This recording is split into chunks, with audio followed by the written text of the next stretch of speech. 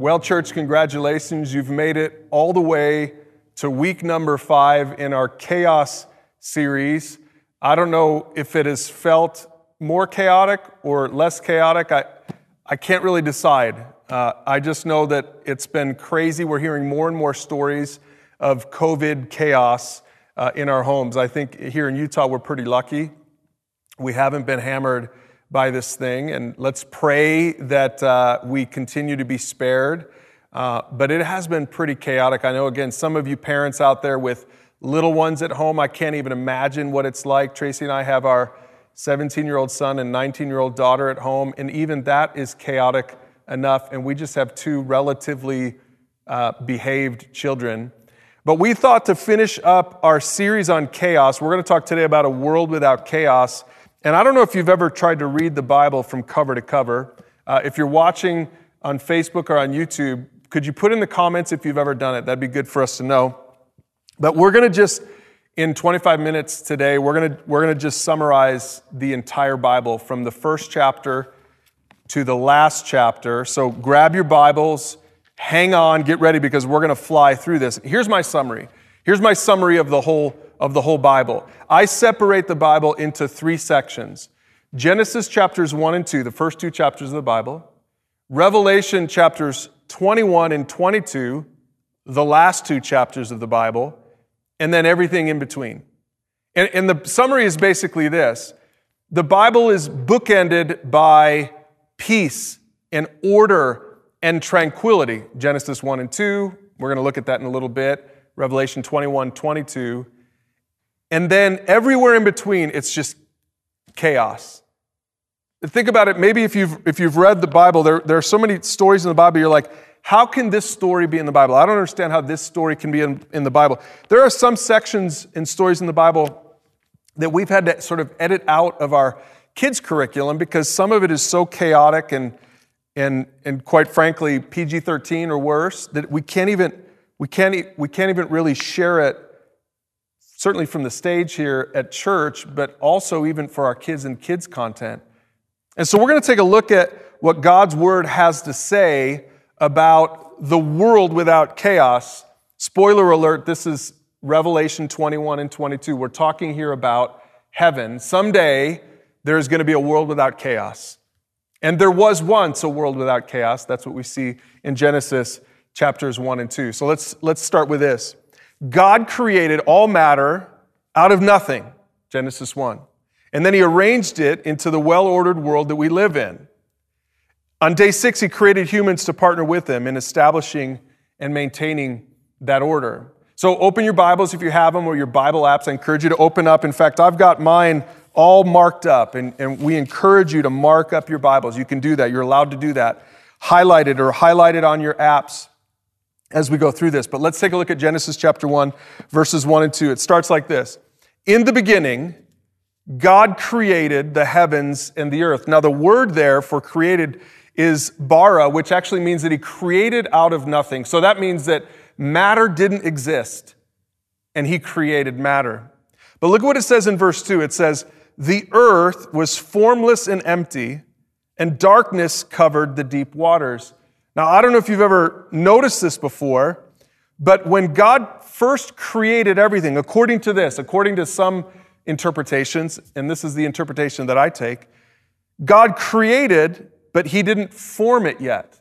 He created matter. He created everything that there was, but it was still formless and empty. It still didn't have function yet. It still didn't have order yet. Now, we don't know for how long, but that's what I think this verse is saying. In fact, we see in Isaiah 45, the prophet Isaiah later on, he interpreted this. He said this, for the Lord is God, and he created the heavens and the earth, and he put everything in place. He made the world to be lived in, not to be a place of empty chaos, because that's what I see in verse 2 of the Bible, of Genesis chapter 1. I see empty chaos. Nothing yet had form or function until, again, back in Genesis chapter 1, until verse 3. Verse 3 starts like this. And then God said, let there be light. And a little bit later, it says, and that is what happened. In fact, this is where I invite you to mark up your Bibles, because with a yellow highlighter, I marked up everywhere in chapter 1 where it says, let there be. And then I marked up also in yellow everywhere that it says, and this is what happened. So this is the pattern that we see in Scripture. I don't know if you've ever noticed this before. Parents, I want you to pay attention to this, because you're sitting with your students or with your kids on the couch right now. And wouldn't it be nice if this is how it worked in your world, right? That if mom said, let there be order in this bedroom, and that is what happened, wouldn't it be nice? We see that, I think, by my count, 6 or 7 times in Genesis chapter 1, this pattern. Let there be something. God started with light, which makes sense. Because without light, you can't see anything. Without light, you can't have order. Without light, there can't be truth. We're going to come back to this. But I love that he said, let there be, and then that is what happened. Let there be a space between the waters, and that is what happened. Let the waters beneath the sky flow together into one place, and that is what happened. Let there be lights that appear in the sky, the sun and the moon, and that is what happened. Let the water swarm with fish, and that is what happened.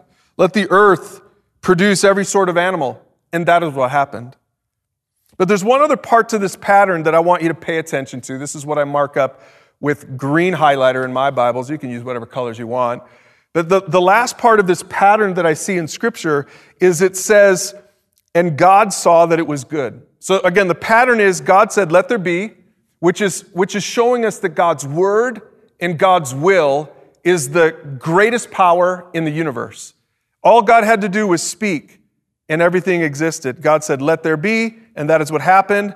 And then at the end of the section, and we see this repeated throughout Genesis chapter 1, it says, and God saw that it was good. So there's our pattern. God said, I want this to be.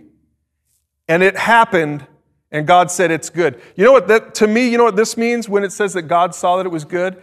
It's telling us that it was the order that God wanted. I want you to hear this. Order is good. Now, I know some of you are probably saying, no, I like chaos. I like craziness. I like just to kind of fly by the seat of my pants. Well, I don't think you would really like that if your world was truly turned into chaos. See, God was ordering the world. He wasn't okay with Genesis 1, verse 2. He wasn't okay with a formless and empty and functionless creation. He wasn't okay with empty chaos. He wanted to bring order into the world, and that is what he's doing in those first verses in Genesis chapter 1. But I want you to see this other thing, because in verse 26, there's a really important verse that I think helps us to understand how God was going to not just create order, but keep order. He says this, then God said, let us make human beings in our image to be like us. And here's what he said to the human beings. He said, fill the earth and govern it. And see, what God is doing is, he doesn't say this to anyone else. He doesn't tell anyone else that I want you to govern. I want you to help me maintain order. I want you to help me maintain peace. He only says this to human beings. Human beings, it turns out, are the pinnacle of creation. In fact, as we read this, as we study this, we realize that God actually created all the order for the sake of the human beings. He created the world the way he did, and the human beings were the last part of creation, the pinnacle, the crowning thing in creation. But I love how he did it. Again, this is such a great sign for parents. He created everything. He created an atmosphere. He created a world that was suitable for us to live in, for us to flourish in. And then he put people there. Now, I want to speak just for a second to all of you young people watching who are dating or about to get married or thinking about getting married someday. I want you to think about this. Parents, you can think about this who are already married. This is a great pattern for us. You need to get your life in order. And when you get your life in order, then maybe God will bring the next thing into your life, right? When young men, if you get your life in order, maybe God will bring that woman into your life. That's what God did for Adam, right? God ordered the whole world, then he dropped Adam in there and he said, I'm missing something, and then he dropped Eve there. I think you need to get your life in order, and then God will allow great things to happen. I think this is good for parents too.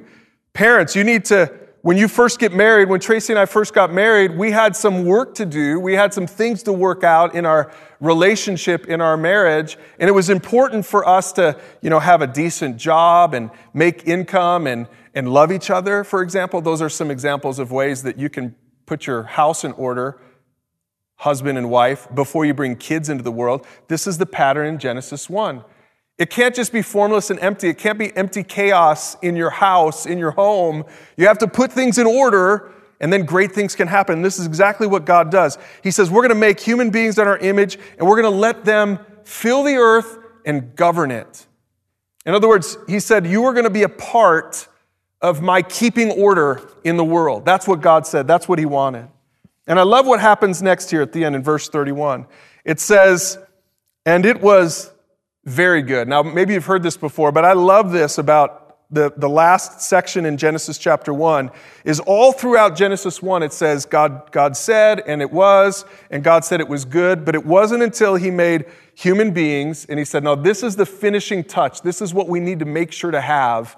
And then he stepped back and he said, now that's very good. It kind of reminds me of years ago when I built a deck with my dad at his home, and it was way bigger than we expected it to be. We weren't really good at engineering or planning for it, but I remember after weeks of working on it, we stepped back and we looked at it, and we had that glass of lemonade, and we just looked at each other and we said, it is very good. Admit it, husbands, moms and dads, when you mow your lawn, admit it, maybe you can make comments on this on Facebook or YouTube. Be honest, do you step back after you mow the lawn, and do you like to look at the lines in the lawn? I do, I admit it. Or actually my wife does when she mows our lawn. But this is kind of what's happening here is God steps back after organizing the world. I like to do this in my garage when I organize my garage every spring. He organized the world and he stepped back like I do in my garage, and I say, that's good. That's how it should be. And that's what this means. God is saying, this is how things should be. Remember that. This is how things should be. Genesis 1. Genesis 2. This is how things should be. Order, peace, relationship. We see that man walks with woman, and man and woman walk with God in the garden. I mean, it's this beautiful picture. And then, in your Bibles, turn to chapter 3 of Genesis, and you'll see that the first humans rebelled against God's well-ordered plan. And chaos has ruled ever since. Let's read that in Genesis chapter 3. If you have your Bibles again, I encourage you to open it up with me. And it says there, the woman was convinced. We're talking about Eve here. So the serpent comes. If you don't know the story, you probably know the story, but just real quickly, the serpent comes and says, hey, are you sure that you can't eat from that tree right there? You see, God had said you can eat from any tree in the garden except for these two trees.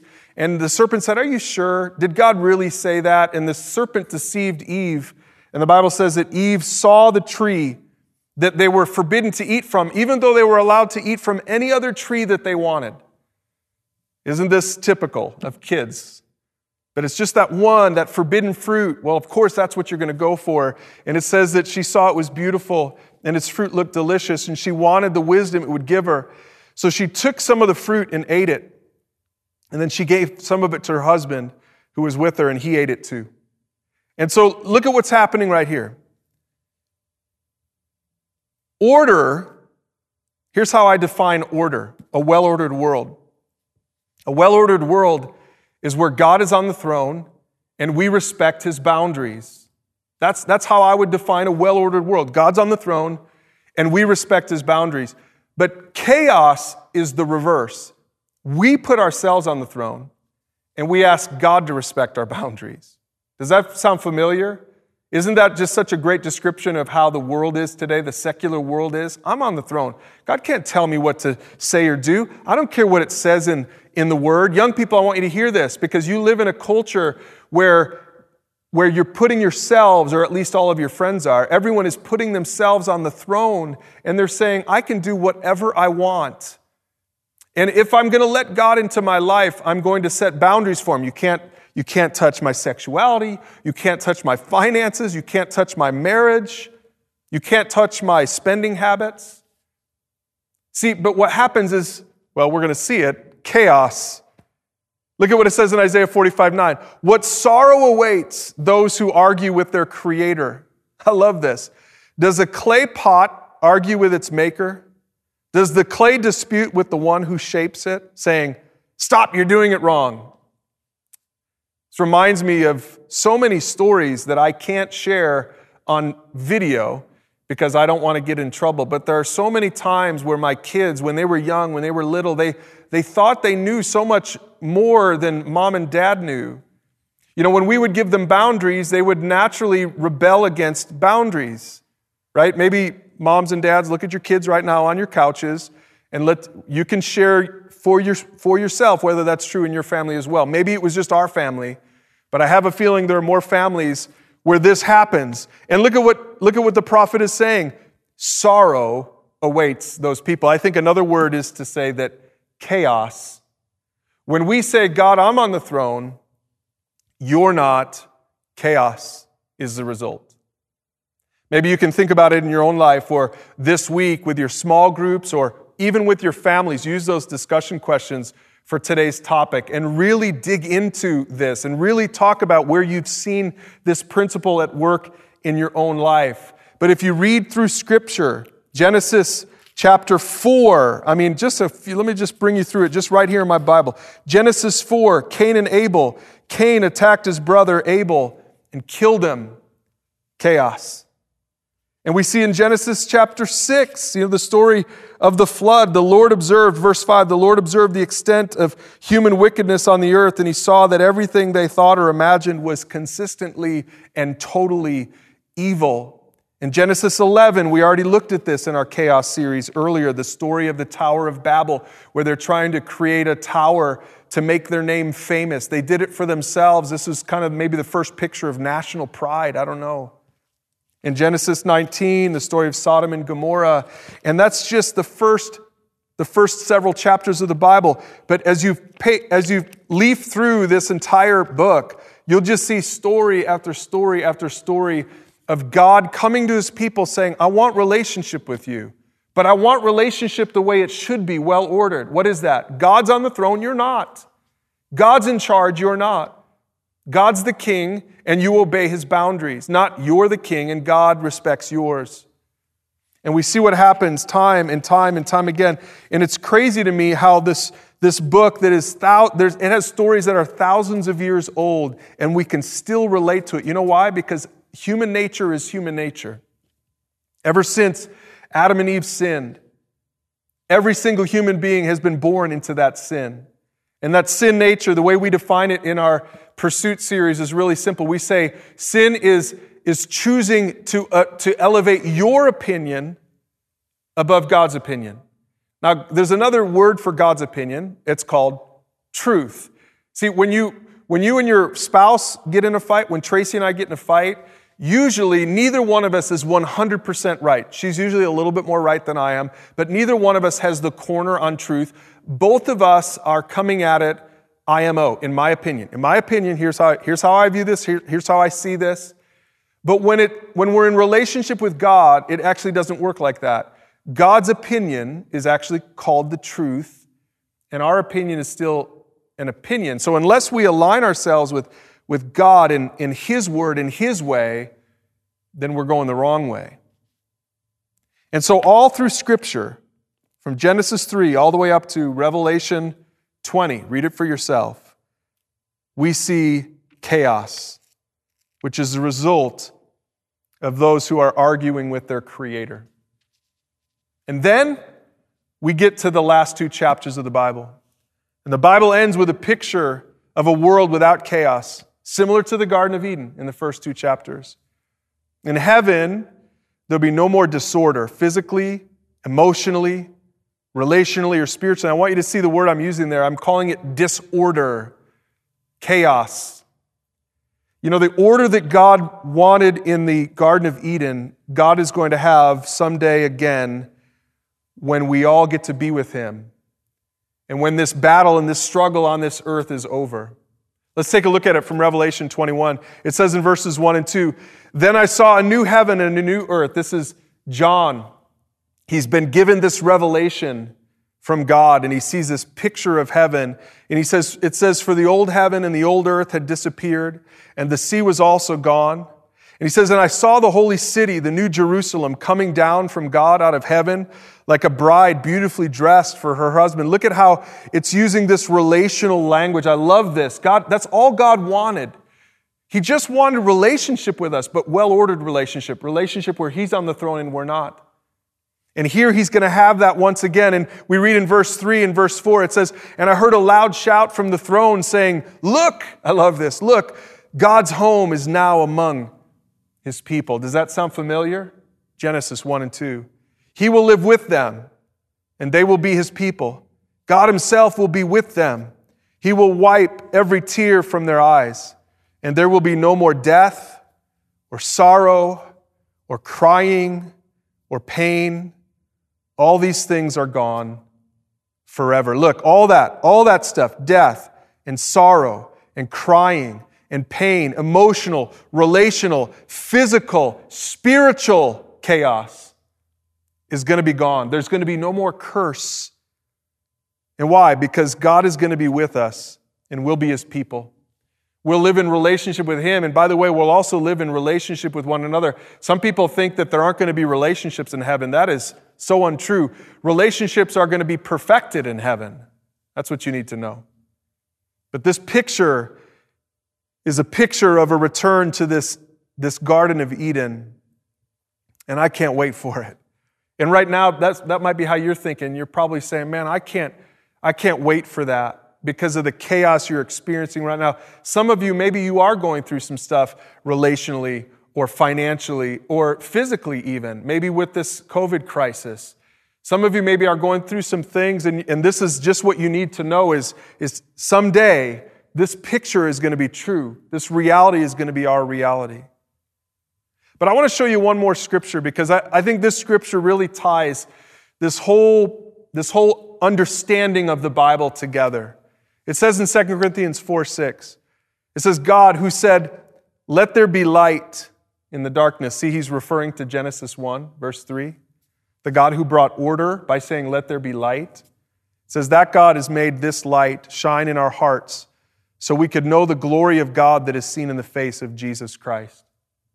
I love this verse because to me it ties together that whole story of the Bible. You know, peace in the first 2 chapters and peace in the last 2 chapters and chaos everywhere in between. But you know what the antidote to the chaos is? You know what the solution is to your chaos? It's light. Just like that was the solution in Genesis 1:3.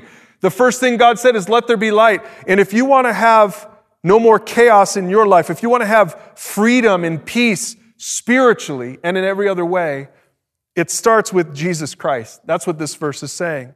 Is that God said, "Let there be light in the darkness." He spoke that over creation, and the chaos had to obey. All of matter had to obey. And what this verse is saying is that he can speak that over your soul, and your soul will obey. That God can speak light into your dark heart, but only if you would turn to Jesus in faith. You know, maybe you've been watching this live stream for several weeks now. Maybe you've gone through much of this chaos series with us. Maybe you don't even go to Alpine Church. Maybe someone just invited you or you found our video on Facebook. But I want you to know that this can be true of you. You don't have to come to one of our churches. You don't have to attend a physical building. This can be true of you if you would turn to Jesus in faith. See, the Bible says that sin problem, that desire to put ourselves on the throne instead of God on the throne, that sin problem is one that we all share. Me, you, everyone. Your kids, my kids. Your parents, my parents. The Bible says that the only solution to that is letting the light of Christ shine on our hearts. And the only way that can happen is if you turn to him and you say, "God, I recognize I'm a sinner. I recognize I've brought brokenness and chaos into my life, and I want to be done with it." And the Bible says if you would turn to him in faith, like genuinely turn to him in faith and say, "I want to receive what Jesus did on the cross for me, for my sins," the Bible says the moment you do that, then that light fills your soul And that light changes your life, first spiritually. But I think what will happen, and this is what's happened in my life and in my marriage and in our family, it'll start changing it in every way. And so today I want to invite you as we're closing this series on chaos, and I hope you'll join us as we continue to have our live streams online. But I want to invite you, if you haven't ever done this before, and parents, maybe you can ask your kids if they haven't ever done this, to take a moment with you. And I want to end just with a prayer, a simple prayer of faith. And if you would pray this prayer, some of you maybe for the very first time, the Bible says that you can have that light that Jesus wants to shine in your heart. Would you pray with me? Lord God, I praise you. And I invite you to pray this right now, even if you want to pray this prayer at home. Lord God, I praise you that you want to bring light into my life and that you've made it possible for the chaos to be expelled. I recognize I'm a sinner and I want to turn to you in faith. I know that Jesus went to the cross and died for me, and I put my trust in him for my salvation. Thank you for this free gift. In Jesus' name, amen.